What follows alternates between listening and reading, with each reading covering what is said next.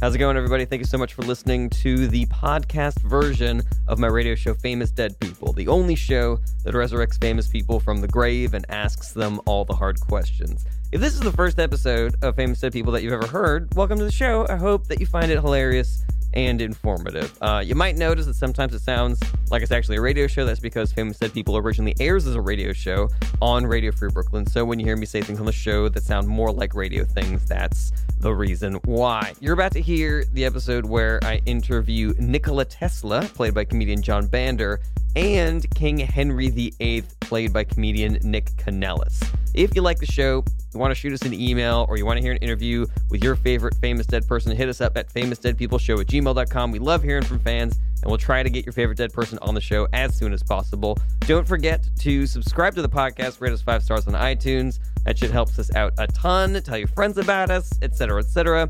And in the meantime, enjoy Nikola Tesla and King Henry VIII only on Famous Dead People. Famous dead people. It's time. Famous dead people. Time to start the show. Famous dead people. People you know. Famous dead people. Famous dead people with Famous dead stories stuck in their heads. Famous You're gonna hear all from even though all these people are dead. My first guest today on Famous Dead People is an inventor, engineer, physicist, and futurist. Please welcome to the studio Nikola Tesla. Mr. Tesla, thank you so much for joining us today. Hello, thank you for having me. Now, you have this incredible career in electronics and engineering. You're hugely influential in the world of electricity. Guilty. And after you pass away, your work sort of falls into obscurity a little bit. But then in the 90s, there's this surge of interest in you and all you've accomplished, and now you're a household name. Could you hazard a guess as to where this renewed interest in you and your work comes from? Sure, absolutely. There was an episode of News Radio that was about the radio station had to change their electricity, and they decided to use. They were deciding between direct current and alternating current. This is an episode of News Radio? Yes. With News Radio. Dave Foley? Yes. Okay, and they were trying to decide between AC and DC for their television, for their news station. Absolutely, yes. Really? Yes. So it was very funny. I'm not going to describe it funny, but it's hilarious, you know. There's a lot of hijinks. People couldn't tell, you know. Everyone kept falling down, and they were shocking each other. They were saying, what would feel better? And then they liked the alternating current better. So, well, it's my understanding that we're all using alternating current today. I didn't even know that it was possible to try to power like a building with direct current anymore. See, this is what one of the characters in News Radio said. I didn't know it was possible. And then they went into the whole war of currents. Yes, the famous war of currents between your company and Thomas Edison. Yes. So, you know, but they described it in terms of hot dogs and hamburgers, and so it was very funny and very American. I liked it. Yes. I'm glad you enjoyed our news radio show, sir. It's very funny. Oh yes. Yeah, it's a good sitcom. You know, people talk about it. So you grew up in the Austrian Empire, what we know today as Croatia, and according to your biography, you originally developed an interest in electricity from your physics professor. You say that electricity was this mysterious phenomena and that you want to know more about it. Can you tell us a little bit more about that professor and like how you came to that discovery? Sure, absolutely. That his professor, his name was Neff Roldblum. Neff Roldblum. And he was very, he was very mysterious. He wore a cape. And, he was mysterious. I liked him. You know, I thought physics was mysterious, but also he was mysterious. Okay. He wore a cape, and every time he wanted to show us some property of electricity or of magnetic fields, he would always bring his cape up to his shoulder and then throw it back behind him with a grand gesture. Oh, wow. Yes, and I always thought, well, that I loved that. You know, I thought, that's exciting, both on a personal level and intellectually, because it's I'm learning how things work. Also, my body was changing. I was young. Mm-hmm. And, of course, I had all these feelings that I couldn't explain, which are, chemicals and sexuality. Mm-hmm. And I had all these thoughts that I couldn't process. And then here was this guy who could, in fact, understand these forces and tell me how to understand them. So I thought it was wonderful. And then, of course, when we got together, it was even better, Mm-hmm. When you say you got together... Oh, yeah. With my professor, yes. Do you mean when you started to learn from him? No, when we started to have sex with each other. Oh, I'm sorry. So you had an intimate relationship with this physics professor? Yes. With, yes. I'm sorry, Neff. His name, Neff. Neff Roadbloom. Neff Roadbloom. On the weeks, during the week, it was Mr. Roadbloom mm-hmm. and Mr. Tesla, and on the weekends it was Nikola and Neff. I understand. Wow, I mean, do you feel like it was your interest in physics and electricity was aided by this relationship? Like, as you would be together intimately, like, would that connect to you in the subject matter that he would be teaching you? Mm-hmm. Absolutely. Mm-hmm. Like, it's the idea that things that you didn't know were possible. Mm-hmm. Because I remember one day he was trying to tell me about induction. Mm-hmm. And I thought, I do not understand. This does not seem possible. Mm-hmm. And to show me what, that things that you didn't know were possible, he took his hand, which was currently on my, my penis, my genitals. Yes. And he took 2 fingers and he put them into my anus. Oh, okay. And I was like, I don't like... And then I saw what he was doing. Mm-hmm. And I said, well, that doesn't seem possible. And he said, well, induction doesn't either, but there you go. So I just want to clarify the story that your physics teacher, who you were having an affair with while you were in high school... Neff explained induction to you by massaging your genitals with one hand and sticking 2 fingers up your butthole with the other. Well, he explained, yes, but he explained the concept of something that you didn't think was possible. Okay. Being in fact real, but you just didn't know how to describe it. So you at the time didn't think it was possible for someone to put 2 fingers up your butt while you were being jerked off? I just didn't see the pleasure in it. I didn't understand the prostate, how it would be enjoyable. You didn't understand that. Okay, well, I didn't understand the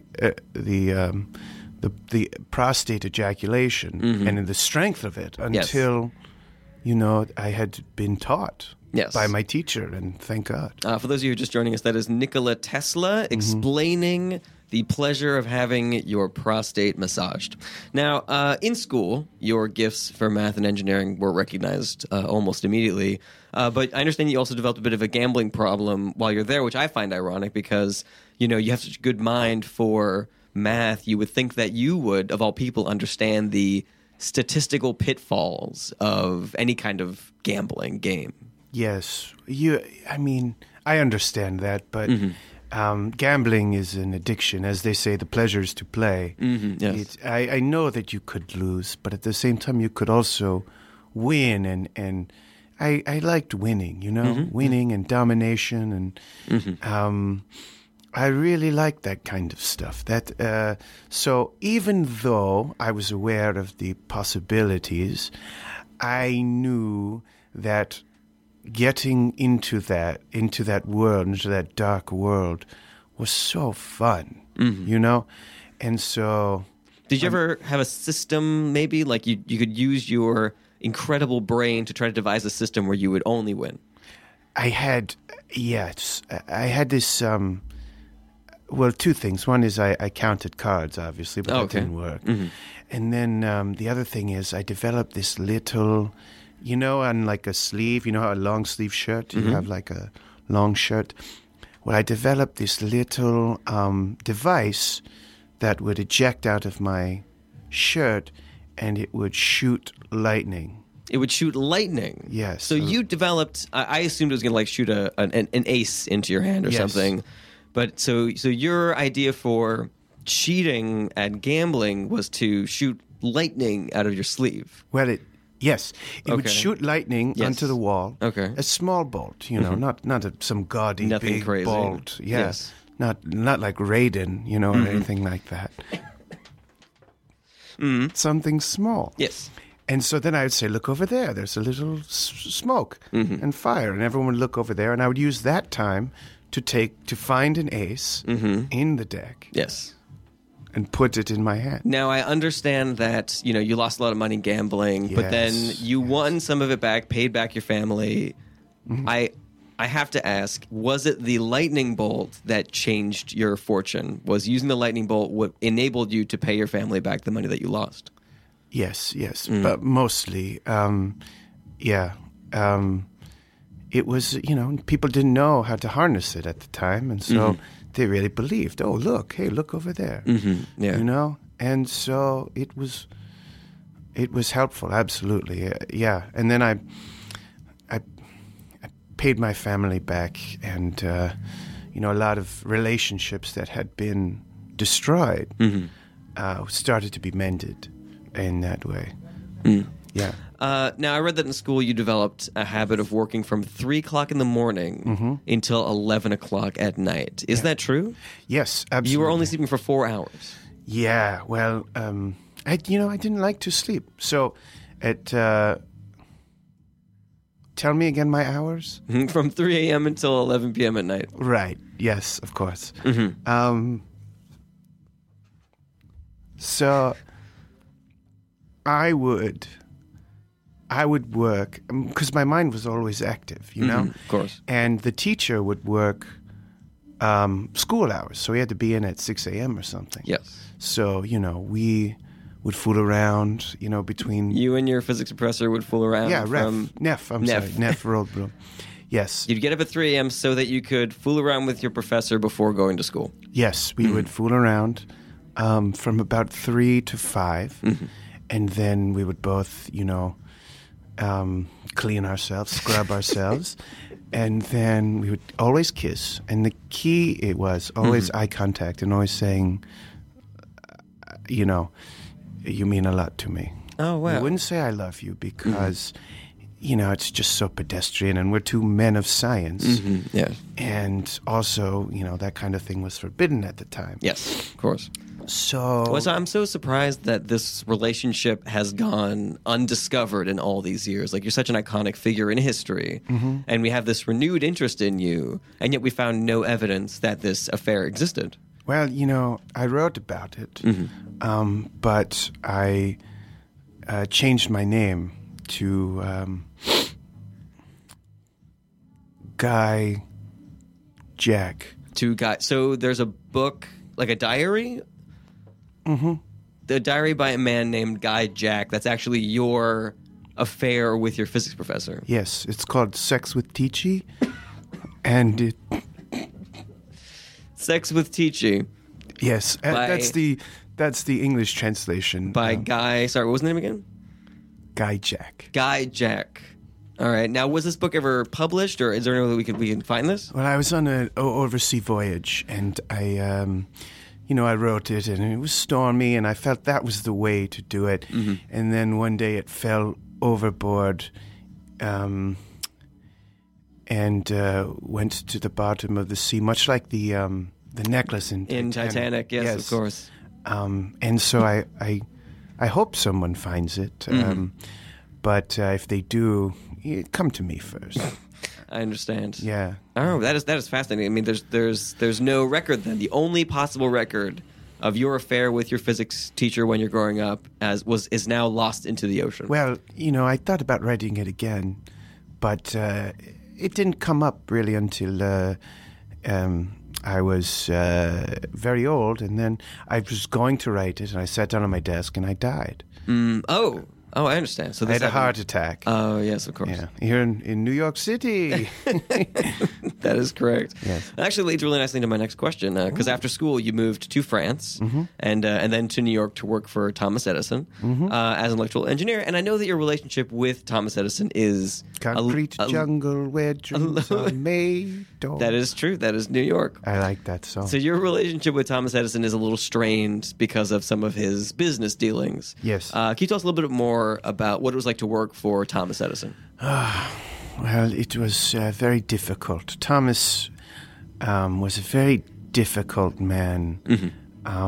He was very exacting, and he had it's true, he had a lot of he was mean to me because he saw in me a potential.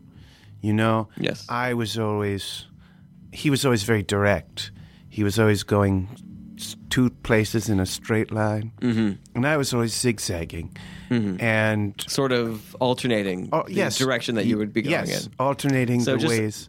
So you're saying that Thomas Edison was a much more direct person, and you were a much more alternating person. Yes, okay. He would start doing something and then finish it. Yes, I would start doing something, jump to something else, then jump back to that thing, then back to something else. Yeah, and I think we're clarifying that he was a very direct person. You're an alternating kind of person. I was a little bit country, and he was a little bit rock and roll, in the way America might understand it. Also, he would always eat Thomas's English muffins. And he would always go around saying, "Hey, look what I'm eating. I'm eating me. I'm eating my English muffin." And I would say, "Thomas, this is not your English muffin." And he would say, "Yes, it is." And I'd say, "No, it isn't." He'd say, "Yes, it is." And he would eat it. And he did that joke every day. I could see how that would be grating after a while. Yes, after a while, I started dreaming about it. I started sleeping, and even in my few hours of sleep that I had, before messing around with the professor. Oh, so your professor is in America now with you in New York? I mean, he was no longer Professor Neff Roldblum. He was just Neff. My sex man. Your sex man. Yeah. I can't believe that this is a part of your life, that he continues to live with you and stay with you, and that you two remain intimate with each other. Yes. At this stage of your life. Well, for his safety, we had an arrangement. If you've ever seen the movie The Silence of the Lambs, he was in a little well. He was in a hole. Yes, a hole. Was he your prisoner, Nikola Tesla? Oh no, this was for his safety at the time. This kind of But thing. But did he wish to not be in the hole? Oh, when I got home, he came out of the hole. Okay, sure, and then he got the lotion. Okay. Yes. That's all. That's a pretty strong parallel between this situation and the movie Silence of the Lambs. You tell one person and they tell 2 people, and then all of a sudden it gets to a screenwriter. And I see. Yes. It's an tale as old as time. Nothing of mine was not stolen, like everything I have. Once again, if you're just joining us, this is Famous Dead People on Radio Free Brooklyn, and we are speaking with acclaimed electrical inventor of the early 20th century, Nikola Tesla. So in 1885, you tell Thomas Edison that you can redesign his motors and his generators and make them more efficient. And he says he's going to give you $50,000 if you can do that. And you do it. That's right, yes. And then he says, I was just kidding about that, about the money that I was going to give you. Yes. Yeah. Yes. And so that must have been extremely frustrating to hear. Well, it's terribly frustrating. 2 reasons. One is, obviously, at the time he's eating one of those goddamn He's eating English a muffin muffins. while this is happening. Yes. Sitting there with the butter melting on it, going into, the nooks and the crannies. And he's saying, "Oh, you just don't understand our sense of humor. Our American sense of humor. Our American sense of humor." And he laughed. And I thought this was such an insult because I grew up on all kinds of comedy. Oh, did you? Yes, absolutely. I was a big student of comedy. Who were the comedians that you enjoyed at the time? There was Barlock Snitz. Barlock Snitz. And Barlock, he did this thing where he had this mouse and he would put it on a stool and there would be little there'd be a little like raised area on the stool, so the mouse wouldn't fall off the stool. And he would ask the mouse a question. He'd say, "Who do you love, mouse?" Mm-hmm. And the mouse would squeak, and everyone would laugh, and he would smash the mouse with a sledgehammer. Mm-hmm. He was like Gallagher. Okay. We call him the Gallagher. Okay. Yes. Of the Austrian Empire? Yes. Okay. The Gallagher of the Austrian Empire. But you see, whereas you had a surplus of watermelons, we had a surplus of rats. Okay, that makes sense. And yeah. so that is what is smashed. You know, but we still had the tarp in the front row. Did you explain any of this to Thomas Edison when he said you didn't understand humor? I tried to tell him, but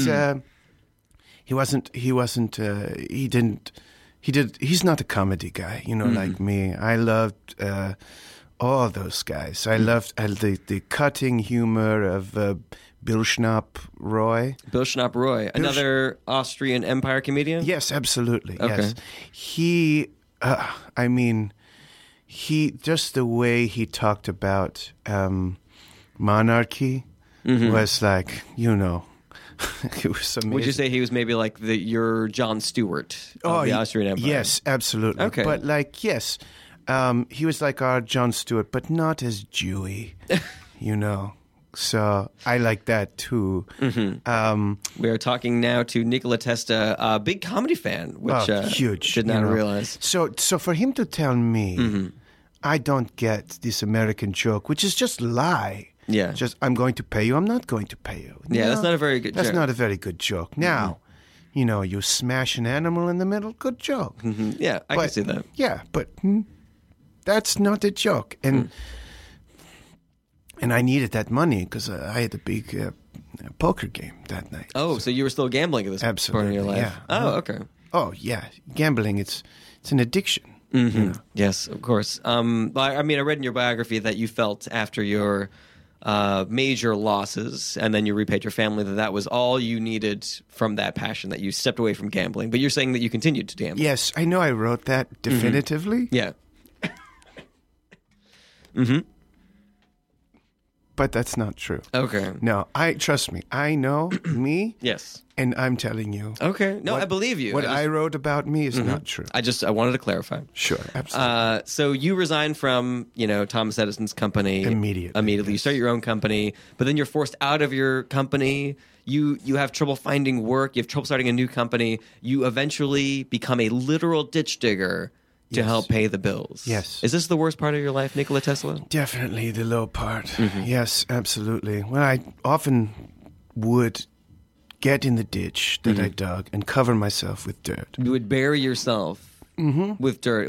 Was this like an attempt at suicide? A lot, yes. Oh, wow. But, people would come dig me out because they'd see me. It's a slow process to cover yourself in your own dirt. So they'd say, and I mean, you're surrounded by other ditch diggers. They're very good at removing dirt. Yes, they're incredible. Yeah. As fast as I could get it in, they got it out much. Also, they'd say, what are you doing? You're just making extra work for us. And then they would beat me up. And it was, so a bad time. I can understand. Also, Neff left me. He left you around this time as well? Yes, absolutely. Oh, I'm sorry to hear that. Yeah, apparently he didn't like how he was being treated. With being kept in a hole in your house? Yes. Yeah. I know, me too. I was like, well, I didn't, I'm a ditch digger. I like holes. In fact, it's my favorite Disney movie. Holes? Yes. Oh, okay. I think that's highly an underrated classic. Absolutely. All right. And I think Shia's peak. Total peak. Peak young. What can you do? Yeah. Oh, I'm sorry to hear that your relationship with your professor ends, that you're still gambling. Yes. But you do eventually find new backers and start your own company, Tesla Electric Company. Yes. Where you develop the alternating current system that we still use today. Is that satisfying to know that something that you created is still with us today? Yes. I'm just so happy that, look, things went bad. And, that hurt a lot. And being cheated out of, when the better product fails. Not because of its merit, but because of politics or money or competition, especially to lose competition. I'm a competitive guy.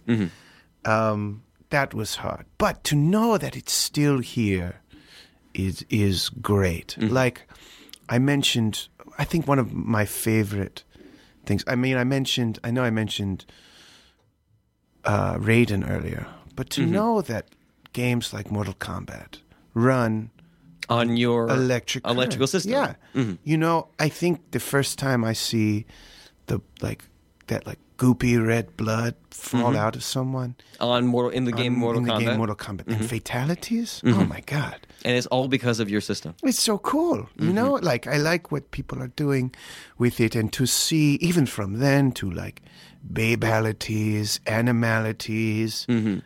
These are different versions of finishing moves in the game Mortal Kombat. Yes, so you beat up the guy, right? This person, man or woman, which is again a new thing, or robots, and then eventually a voice from somewhere say, "Finish him," and the person sway around in circle in circle. I don't want to interrupt, but I mean there are probably a lot of people that know the game Mortal Kombat. Oh, okay. You don't necessarily need to go into it. I'm sorry, you're that right. much depth. Anyway, there are lots of different kinds of fatalities, and I like Scorpion myself, but he fights Sub-Zero, and sometimes that's what me and Edison felt like. Oh yeah, Scorpion and Sub-Zero. Yeah, you're so similar, and yet you're mortal enemies. Absolutely, I can see that. Mortal Kombat enemies. Mortal.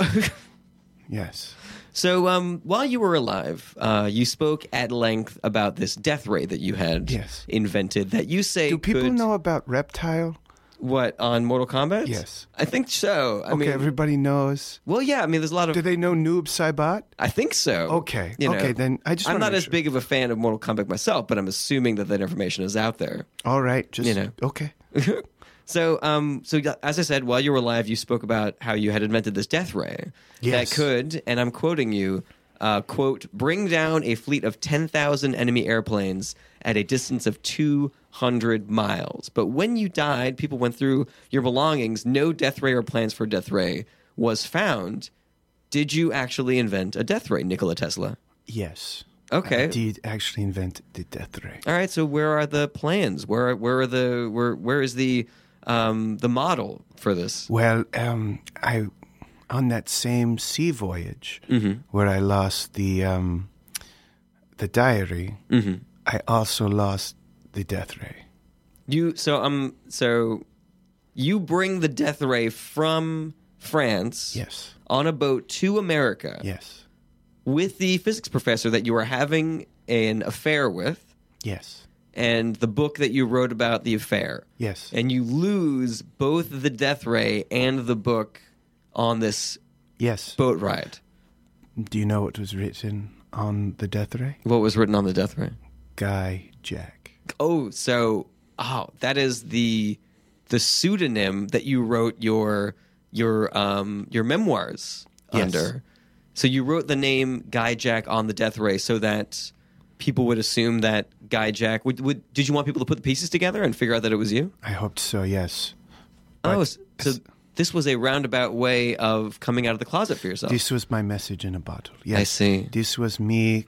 This is as close to coming out of the closet as it was then. You throw something at the bottom of the ocean and you hope somebody finds it. Well, Nikola Tesla, is there any part of you that is, I don't know, disappointed in humanity that we haven't put these pieces of the puzzle together yet, that we haven't found both the death ray and the journal at the bottom of the ocean? Yes, I am. Also, I am disappointed in the lack of death rays. In just that we don't have a lot of death rays? Well, because, you guys, there are a lot of healing lasers, you know? Mm-hmm, There's you could get a laser to fix your eye, or you could get there are surgical lasers. There are surgical lasers, and there are lasers that read information, but there's not a single you guys shoot lasers into people's eyes and you heal.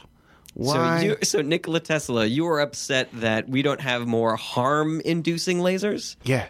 Yeah, the writing's on the wall. It's like the first thing you would think of. And yet, all of you are like, oh, I don't know. How do we do it? I knew how to do it. The fact that this world isn't a flaming hellscape of an inferno of laser beams is crazy. Though I will say it might be going that way. Oh, okay. Because of something that I love, which is the alt-right. Nikola Tesla, fan of comedy, homosexual relationship with his physics teacher, a big alt-right fan. Well, you know why? And why? Because they're alternating. Because I don't like the direct Nikola right. Tesla, thank you so much for being with us here today. We're going to take a short break, but when we come back, we'll be talking to King Henry VIII. Stick around. Toasty. Famous dead people. Famous dead people. Famous Hey, everybody, just want to take a quick break to remind you to subscribe to Famous Dead People on iTunes or on whatever app it is that you're using to listen to this show. If you're so inclined, rate us 5 stars. Leave a comment. You could tell us how much you love us or hate us. I love constructive criticism. That stuff helps us out a ton. Tell your friends about us. Get your friends to listen to Famous Dead People. I would really appreciate that. And hit us up at famousdeadpeopleshow@gmail.com if you want to shout some criticism into my electronic face, or if you want to hear a specific Famous Dead person on this show. I want to hear from you guys. I want to hear that you're listening. I want some feedback, damn it. So yeah, lastly, if you really like the show and you want to send us some money to help keep us on the air, go to radiofreebrooklyn.com/famousdeadpeople and click on the support this show button. Thanks again for listening. And now back to the podcast. Famous dead people. Famous dead people. Famous dead people. Welcome back to Famous Dead People on Radio Free Brooklyn. Famous Dead People, the only show that resurrects famous people from the grave and asks all the hard questions. I'm your host, Jared Berenstein, and we're here every Monday at 3 p.m. on Radio Free Brooklyn. My next guest was the first English king of Ireland, the second Tudor monarch. His disagreements with the Pope led to the creation of a whole new religion. King Henry VIII of England is with us here today. Thank you so much for joining us. Thank you so much for having me. Now, there are so many people out there who will never really understand what it's like to be born into royalty. Your father was the King of England. When you're 2 years old, you were appointed the Constable of Dover Castle and the Lord Warden of the Cinque Ports. Right. And that's when you're 2. There are like 5 other appointments that you had when you're 2. Do you remember any of these other appointments? I don't really remember the appointments as much. When you're 2 years old, you kind of forget things. Yeah. I more just remember that I didn't really have any choice about what I was going to be when I grew up, So you felt that even that as a young age, you felt the stifling power of the crown. Well, yes. It's sort of like, it's like if you want to be a baseball player and your daddy says, no, you're going to be a doctor because I'm a doctor. Well, it's sort of like that, Yeah. I wanted to be a jouster, our form of the NFL at the time. Okay. And instead, all these people would be like, no, your daddy's the king. You have to be the king. That's what you do. You have to do what your daddy does. And I was like, I want to be a jouster. Well, now you were the second son of King Henry VII. So there was a short time in your life when you were not going to be the king.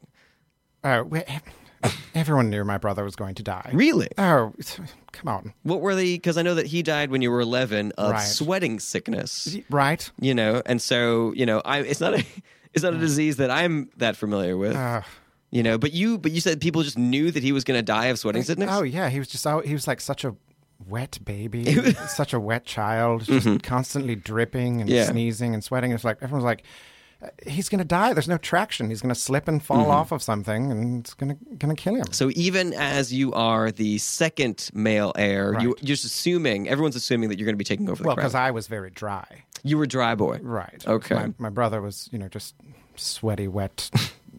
Ugh. Uber goober. I don't even want to think of him. It's gross. So his death makes you heir to the throne. Do you have any mixed feelings about that at all? You suddenly are thrust into this powerful role that you assume that you had already. Right. And then you lose this brother of yours that was very, you're saying, wet and gross. Yeah. Okay. But then also you are now engaged to his widow, Catherine. Yes. Ugh. Yeah. Yes. Were there any positive emotions about any of this experience? I mean, I got to live in a bigger castle. So there's like a smaller castle for the number, for the number 2 son, right? But so I had like more space, I guess. But Catherine. Mm-hmm. Ugh. No, you weren't a fan of Catherine. No, I mean, believe me, physically gorgeous. Okay. On a scale of 10 to 10, she was a 10. I think I'm picking up what you're putting down, King Henry. I believe we're all 10s, but is that like a body positivity message? Yeah, it's like everybody is the 10 that they want to be. Oh, that's very positive. Yeah. But the thing about her was she just always wanted to go to church, like, and not just every Sunday, like every day. Your first wife, Catherine, who you were betrothed to after your brother died of sweating sickness, yes, wanted to go to church every single day. Every single. Well, she was day. A very devout woman. That is in the historical record. I mean, yeah, to another guy, God. Oh, I see. So he is. She is maybe now betrothing herself to the Lord our God. I mean, that's what it seemed like. It's like, why are you always wanting to go to God's house? Like, I've got this big house now. If there's one perk, that's it. Were you willing to give the marriage a shot? I know that there is yeah, sure. Look, I'll try anything 3 times. Okay? I'll try anything thrice. So I was willing to give it a shot, but boy, was it tough. And like anytime I'd swear, anytime I'd say a word like, boibles, she'd be like, boibles was a curse word back then. Dreadful word. It's similar now to, am I allowed to curse? Sure, absolutely. Shit donkey. Okay, so boibles is like a shit donkey. It's understood. like if you had, a pet donkey and it were to like fall into a pile of its own excrement, you'd be like, oh, boibles. Oh, I see. So anytime I said that, which I wouldn't say, it was just out of frustration, she'd be like, that's going to be 10 Hail Marys, 2 off. She would make you do the rosary if you would curse in front of her. Yeah. Oh, wow. It does seem very harsh. I know. I mean, but you were the king. You were the king to be. You were the soon to ascend the throne. Was there any power that you had over letting her know what you would and would not do? I mean, I'd say I'm not gonna go. No. Okay. Not today. All right. I'm staying here. I'm going to watch my horses. Okay. It'd be like watching your programs nowadays. We didn't really have television, so it'd be sort of like you just go out in the yard and see what the horses did.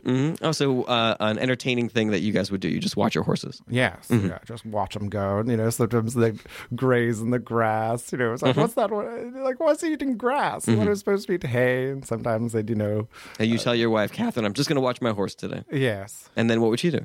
She'd say, no, you're going to church. And then I'd say, and she'd say, that settles it. And then we'd go to church. I see. I can see how that would be frustrating. And I mean, it sort of illuminates like, what happens later in your relationship, but we'll get to that in just a moment. Okay. So your father dies when you're 21 years old, which means that you are now the king of England. Which is a bummer. Like, I was just able to start drinking with him. It's like, so there were drinking laws in England back then. For the king, yeah. Oh, so the king was not allowed to drink until he was 21 years old? Correct. That is very similar to a system that we have here in America now. Yes. Where, children are not allowed to drink until they, become 21 years old. That's right. Interesting. Were there any other special rules that were put on the children of kings that... because when I hear that you are in that position of power, then I assume that you have free reign to do whatever you want. Much like Prince Joffrey in the what do you call it in the Game of Thrones? Game of Thrones, yes, exactly. I mean, good show, great. I don't know, good show, yes. That is King Henry VIII of England saying Game of Thrones is just okay. I mean, it's good. No, I'm not saying it's just okay. It's good. Yeah. It's just not great. Okay, but you don't have that kind of power that I'm talking about. You don't have that complete. Blank canvas to make any of your wild desires come true. Not exactly. No. I mean, you've got a lot of people telling you what to do, which hat to wear. Yeah. I'm like, I don't want to wear a heavy gold hat. I want to wear, like a baseball cap. Yes. You still wanted to be a baseball player. Well, no, I want to be a jouster, which is correct. similar. Yes. They both carry big sticks. Mm-hmm. Yeah. Were there any other restrictions on the son of the crown? Yeah, they tell you where to sit. Mm-hmm. You know, like I always had to sit in this kind of big, uncomfortable chair. A throne? Yeah. Okay. Yeah, exactly. And so, you know, you have to sit here, you have to wear that, you have to listen to this person talking about how the, you know, farmlands are being burnt to a crisp, and you have to listen to somebody else talking about how, you know, the French are coming, the French are coming. Yes. All right, just put like a candle in the window, you know? That does make sense. I mean, are there things, once you get this level of responsibility, once you ascend to the throne, that you're actually excited about doing? Like, are you planning on doing anything with this new power that you have? Well, we get to have a lot of feasts. Okay. And people start to listen to your inventions. So I'm sorry, I just want to clarify something. Your inventions? Yes. So this is something that you have inventions that you have made. Sure. And no one's listening to you previously. But then, you know, once my brother died, and you became king, and my daddy died. Yeah, now all of a sudden everybody's listening to me. Now all of a sudden, you know, codpiece doesn't sound like such a crazy idea. A codpiece was your invention. Yes. King Henry VIII invented the codpiece. I did. Interesting. It's a little pouch that you can carry around your fish in. And then if you need a little snack, you just reach on down and you have a little fish nibble. That is not the traditional understanding of what a codpiece is. Well, I know that now people think it's just to make your private parts look bigger or whatever, but no, it was or protect them if you play sports or anything like that. Well, sure, yeah, it's a multiple function thing. You know, it was like the cup a baseball player would wear. Yes, but then also if that baseball player, you know, got hungry for fish, he could just reach down in it and have a little snack. So your codpiece, you would also put it in the underwear the same way that... it goes. That's where it goes. Oh, so there is a similarity there. Right, well, it's like a kangaroo has its pouch on its belly. I made my codpiece pouch on my peen, and then I could just, you know, reach in and have a little fish, you know. Interesting. Were there any other inventions that you had back then that you were eager to tell people about? Yeah, I invented the saddle. Oh, so before there was no way of riding a horse except for bareback. Well, no, there's the other saddle, you know, which is the one you guys know. You invented a different kind of saddle. I invented a different kind of saddle. What was different about your saddle? Well, first of all, the spelling. Okay. There were 3 Ds instead of just 2 Ds. Yeah. Okay, so this is a 3D saddle. And what it was sort of this paddle that you would use to sort of move other horses when you're on your horse. You kind of whack them in the butt a little bit. A little whack. So this was a way that you could ride like multiple horses at the same time. Yes. Interesting. But then what ended up happening was, you know, they took it from me and they were like, this sounds too similar to the thing we already have. And then they changed the name to paddle, took the D out, and then just put it on a boat.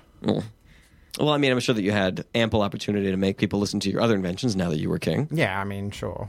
Now, I read in your biography that you had a few advisors, and I'd like to, if I may, I'd like to read you the names of your advisors, and I want to see if anything stands out to you. Down memory lane. Okay. The names of your advisors, King Henry VIII, were Thomas Wolsey. Yeah, I like to call him Rosebottom. Rosebottom. All right. Well, let's get through this quickly. Oh, sure. All right. Sorry. Yep. As I want to make sure. I want to see if you see anything interesting here. Thomas Wolsey. Thomas More. Yeah. Thomas Cromwell. Got it. Thomas Cranmer. And Richard Rich. Yeah, he had a funny name. All right. Do you see what is so weird about that collection of advisors that you have? I mean, they had weird nicknames. I mean, well, the nicknames were... Well, I mean, I don't... So you've got Tom, Tommy. Yes. Thomas. Okay. Tomo. All right. And Dickie. Am I missing any? No, I find it weird that everybody in your cabinet is named Thomas except for one guy who's named Richard Rich. You think that's weird? It sounds like a made-up name. I mean... I think it makes me think that his name is Thomas something, and he was just embarrassed to be another Thomas in your cabinet. It's not that weird or unusual to have the same name as somebody. No, but there's 4 of them. There's 1, 2, 3. I see 4 Thomases in your cabinet and 1 Rich. You think 4? Right. We were all rich. We had a lot of money. Well, but if you want to talk about 4 is nothing. I'm Henry VIII. That's a really good point. I got married to the widow next door. Catherine. And she had been married 7 times before, and everyone was a Henry. Oh, maybe there's a part of her that thought she was never even going to marry you. She'd been married so many times in the past, or betrothed so many times. She wouldn't take a Willie or a Sam, that's for sure. Now, if you're just joining us, this is Famous Dead People on Radio Free Brooklyn, and we are speaking with former King of England, Henry VIII. I understand that during your reign, you maintained a pretty consistent rivalry with Francis I of France and the Holy Roman Emperor Charles V. What was the story behind those rivalries? Why the tension between you three? Well, I mean, Charles V, he is the same deal as Catherine, where he was like, no, you do have to go to church, and then the other guy, Francis from France, France. Francis I of France. Yeah. Yes. Like, it's not like my name was like Englandy England of England. Like, what a dumb name. It does seem a little, alliterative. It's repetitive. Yeah, get over it, But anyway, he told me that he could beat me in a joust, and I said, I don't think so. Oh, so you're jousting at this point. Now you're the king. No one can tell you not to joust. Yeah. So, I mean, I'm doing it, but it's like people are just letting me win, and that's why I wanted to challenge Francis, is I was like, hey, finally, somebody who's also a king, like, let's go. So hypothetically, you are two people who people have only just been losing to you over and over again. Correct. So then what was the joust like between the two of you? Well, it didn't happen. It didn't happen at all? No. How come? Our armies got in the way. Oh, I see. So you would go to joust. Yeah. The Francis I of France. Yeah. And then, but your armies would protect both of you? I couldn't find him. Oh, I see. People everywhere. I'm like, where are you? Is this, there's so many battles and invasions between England and France and the Holy Roman Empire at this point. Yeah. Were any of those just you trying to get to Francis to try to have a regular joust? Certainly. Really? Yeah, yeah, constantly. And like my king would go, well, we're coming with you. Like, we want to see this. And also, like, be careful. Like, geez. I see. Swear and go, but... So you have a pretty long list of accomplishments from your time on the throne. I understand you, unlike your predecessors, you sort of escalated the abilities of the king. You're known for... executing more people, accusing a lot of people of treason. Betrayal was a big thing with you. Yeah. Do you have any specific accomplishments that you were proud of from your time on the throne? I mean, well, I'm really proud of the codpiece. Okay. That I like. The executions, I feel bad, It's like an accident. I don't mean to make light of the situation. Literal accident. That's a pretty good wordplay there. King Henry VIII. It's fine. Anyway, but it's it's like you ever say something like, "I'm gonna kill you," like, "Oh, you make me so mad, I could just throw you," When you're the king, you say something like, "Ah, I could just cut your head off." People listen, and then people would do it, and then it happened. Yeah, and it's like, can you not tell when I'm joking? I see. Another miscommunication at the hands of comedy. We were hearing this from Nikola Tesla as well. I know. I don't think I have the comedy gene. No, you don't have that. No interest whatsoever. No, I'm interested in it. I just think I'm good. I mean, sure, I definitely slay. That's another good wordplay there. Yeah, but I don't think you're giving yourself enough credit comedy-wise. Well, but then it becomes real, and then that's not really funny, is it? No, that's People true. People don't laugh when they're dead. That is a really good point. Yeah. Now, I would be remiss if we did not talk about your many relationships that you had while you were king. It's one of the things that you're most well-remembered for. Yeah. It seems as though, and you tell me if you think this is a fair assessment or not, that you had a very fluid idea of what it meant to be monogamous, but also you seem to have a lack of empathy for other people. Do you think it's a fair assessment? I would say it's a fair assessment. There you go with that wordplay. You actually have kind of a gift for that. Do I? Yeah. So glasses didn't exist back then. Glasses. Right. Okay. So I was pretty hard of sight. And occasionally I would be like, oh, that's my wife over there. And someone would be like, it's not. I'm sorry, King Henry VIII, are you saying that your many affairs and many wives were simply because you didn't have corrective eyewear to see which woman you were about to make love to? Well, maybe not that far, but that was part of it, sure. Really? Yeah. And then...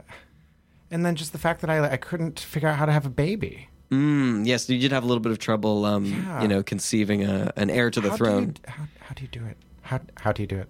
How do I have a baby? Well, I'm sorry, King Henry VIII. You asking me how sex works?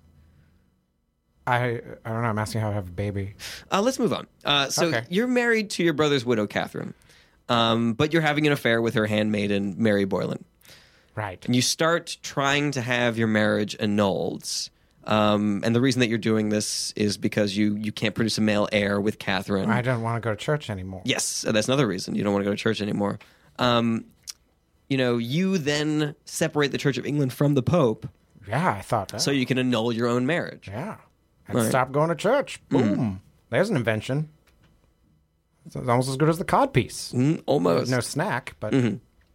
What is you being the head of the Church of England in addition to being the King of England? Sure, you can annul your marriage, and I did, and then you did, but you didn't marry Mary Boleyn. No, you married her younger sister, Anne Boleyn. Okay, look, that seems like a little bit of a dick move, if you forgive my language. I don't think so. I mean, there's just so many times you can have a word in a place, right? So Francis from France. Yes. Okay. I married Mary. Like, am I just going to turn into a Mary King? So you had no problem having an affair with Mary because her name was not affair. You're right, exactly. All right, but you wouldn't marry Mary just because of that. No, it's too much. I had no idea that just these linguistic devices were so firmly etched in your brain. Like, you've been very good with the wordplay, but it's also affected like who you go to war with and who you marry. Have you heard of the King's English? I have heard of the King's English. Okay. Is that where that comes from? Yeah. Oh, fascinating. There you go. So, and though, boy, on a scale of 10 to 10. She was a 10? Yeah. So is Mary. But we're all 10s according to you, correct? Yeah, we are. So, for those of you who are just joining us, this is Famous Dead People, and we are speaking with former King of England, Henry VIII. So you marry Anne Boleyn. And then 4 years later, your first wife, Catherine, dies. You're pronouncing it wrong. It's not Boylan? No. How do you pronounce it? Boalan.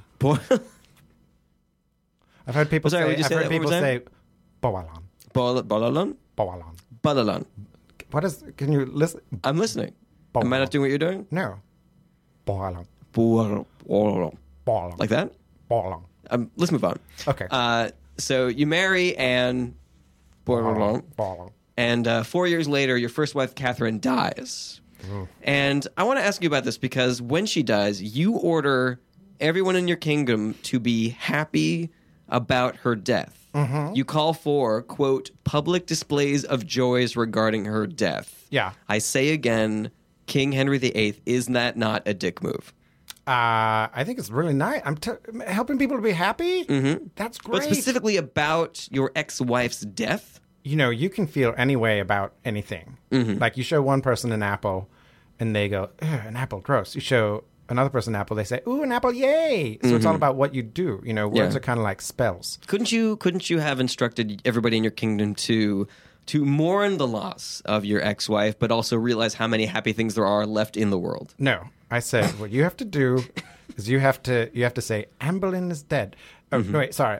You have to say Catherine is dead. Your first wife is Catherine. Right, I was thinking of Anne Boleyn.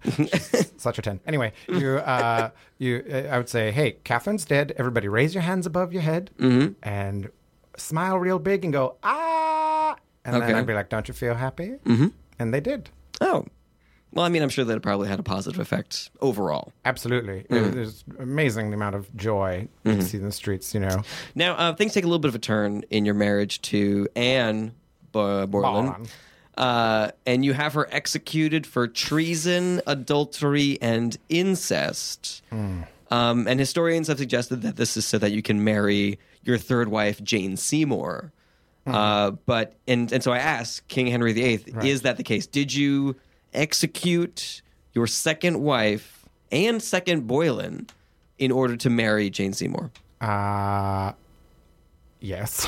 You did? I did. You admit that? I admit it. Even though you're the head, you're the king of the Church of England, you could have annulled that marriage. I wasn't thinking clearly. Again, it was one of those situations of like, I'm going to cut your head off, and did. And then I was like, oh, well, guess I'll marry Jane Seymour. And I mean, as you could expect, I had to get rid of her too because. Well, Jane Seymour actually died after the birth of your son. So were you planning on executing Jane Seymour? Yes, I was because I don't want to see more Seymour. You know. So now I understand, you were an author. This is one of the many skills that you had. Mm-hmm. Did the things that you wrote employ this much wordplay and pun? Yes, absolutely. I had editors, so I never got to see the final revisions. But oh boy, it was a ton. It was a ton. So you're saying that if we go into the historical record, we go to a Barnes and Noble, right, and we look for something that you scribed, right. And there were no puns in it. You say that is because of your editors. Yes, because if it was the original version, it would all be puns and rhymes. Mm-hmm, I see. The original autobiography I did was called "Look at the Book You Took." Look at the Book You Took by King Henry VIII. Look at the book you took. And then under it said, "Don't be a crook." Don't be a crook. Because they want them to pay for the book. What was the plot of Look at the Book You Took? Don't be a crook. Well, it's mostly about a young boy who. All he wanted to do was ride on a horseback and hit things with sticks. Mm-hmm. And then all of a sudden his wet brother got in his way and he slipped and he fell off his horse and landed in an uncomfortable chair with a big, thick hat. Mm-hmm.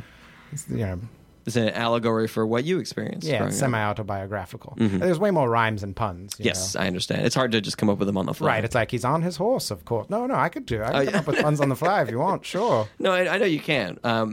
Now, I don't want to harp on your relationships too much, but your wife Jane Seymour dies after the birth of your son. Right. You then marry Anne of Cleves, who you divorce. Right. Well, and you can imagine why, right? It's something to do with her name being Anne of Cleves. Right. Too much cleavage. Too much cleavage. You then marry Catherine Howard. Right. Who you execute for having an affair. Right. With someone named Howard. So you would not have had a problem if she had had an affair with anybody else. I mean, look, I've slept with a lot of people, right? Yes, that is. I have not slept with a single person named Henry, or who was the eighth of. So there were no women named like Henrietta or Stephanie the Eighth or anything like that.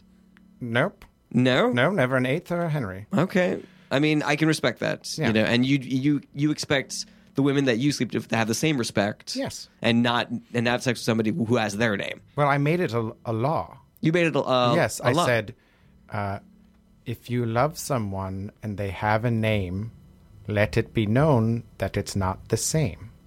That rhymes. Exactly. You have a real gift for this, King Henry VIII. That's my thing, man. I find it amazing that as a child you were so obsessed with being a jouster when I think really your gift was for the written word.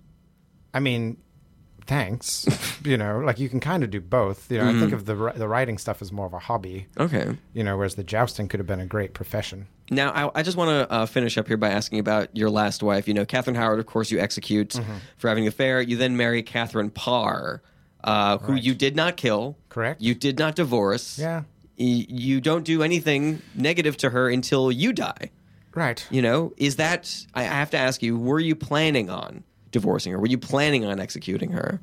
Was there anything wrong with Catherine Parr and you wanted to move on to a next wife? No. At that point, I was just kind of like, I'll settle. Like, she was really kind of just par for the course, And I was just sort of King like, Henry VIII. Am I going to go further? Or, I was like, I might as well just settle. So understood. Nothing great, nothing bad. Definite 10. Mm-hmm. Any regrets from your time as the King of England? You had a relatively short reign. You died, in your 50s. You had 6 wives, 2 of whom you beheaded, 2 of whom you divorced. Right. And you were able to increase the power of the king. You invented the idea of the divine rights of king, that your power was given you by God. Any regrets from that time? Yeah, I mean, I guess I wish I had found that Francis Fodger and... Francis the First of France. Yes. Mm-hmm. I wish I'd caught him. And then also I wish I'd realized what all this stuff I did meant, I could have been just a jouster, but I guess that's the problem is then you don't find anybody that wants to fight you. Yeah. And I mean, hindsight is 20/20, Your Highness. Yeah, well, I have bad hindsight because I have bad sight in general. I see. Right. Well, that is all for this week's episode of Famous Dead People. I'd like to thank my guests, Nikola Tesla. Yes, thank you. And King Henry VIII of England. Thanks for having me. For both joining us in the studio today. I have one final question for both of you. I know it's a little bit weird, But I like to end every show by asking my guests if they'd like to plug a comedy show or a funny Twitter account or anything like that. I know it's a weird thing to ask, but, Nikola Tesla, do you have any comedy shows or plugs that you'd like to give? Yes, of course. Having invented electricity, I would like to say to, I don't know, either follow at John Bander or follow at alt-right current. And that's... that is an unfortunate name for that Twitter account. Yes, well, I just, I talk about not only alternating current, but also about Pepe and a bunch of cocks out there. So, and King Henry VIII, any shows or Twitter accounts or anything that you like to plug? There's this great open mic that's run by my friend Mike. Mm-hmm. And a really great stand-up show that you have to stand up for. Mm-hmm. And a great sketch comedy show where people draw sketches. Anything more specific that isn't just wordplay? Nope. All right. Well, if you have any question that you'd like to ask your favorite dead person, please email that to us at famousdeadpeopleshow@gmail.com. We'll try to have them on as soon as we can. We're here every Monday at 3 p.m. on Radio Free Brooklyn. Thank you so much for listening, and we'll see you next week. Famous dead people, famous dead people, famous dead people.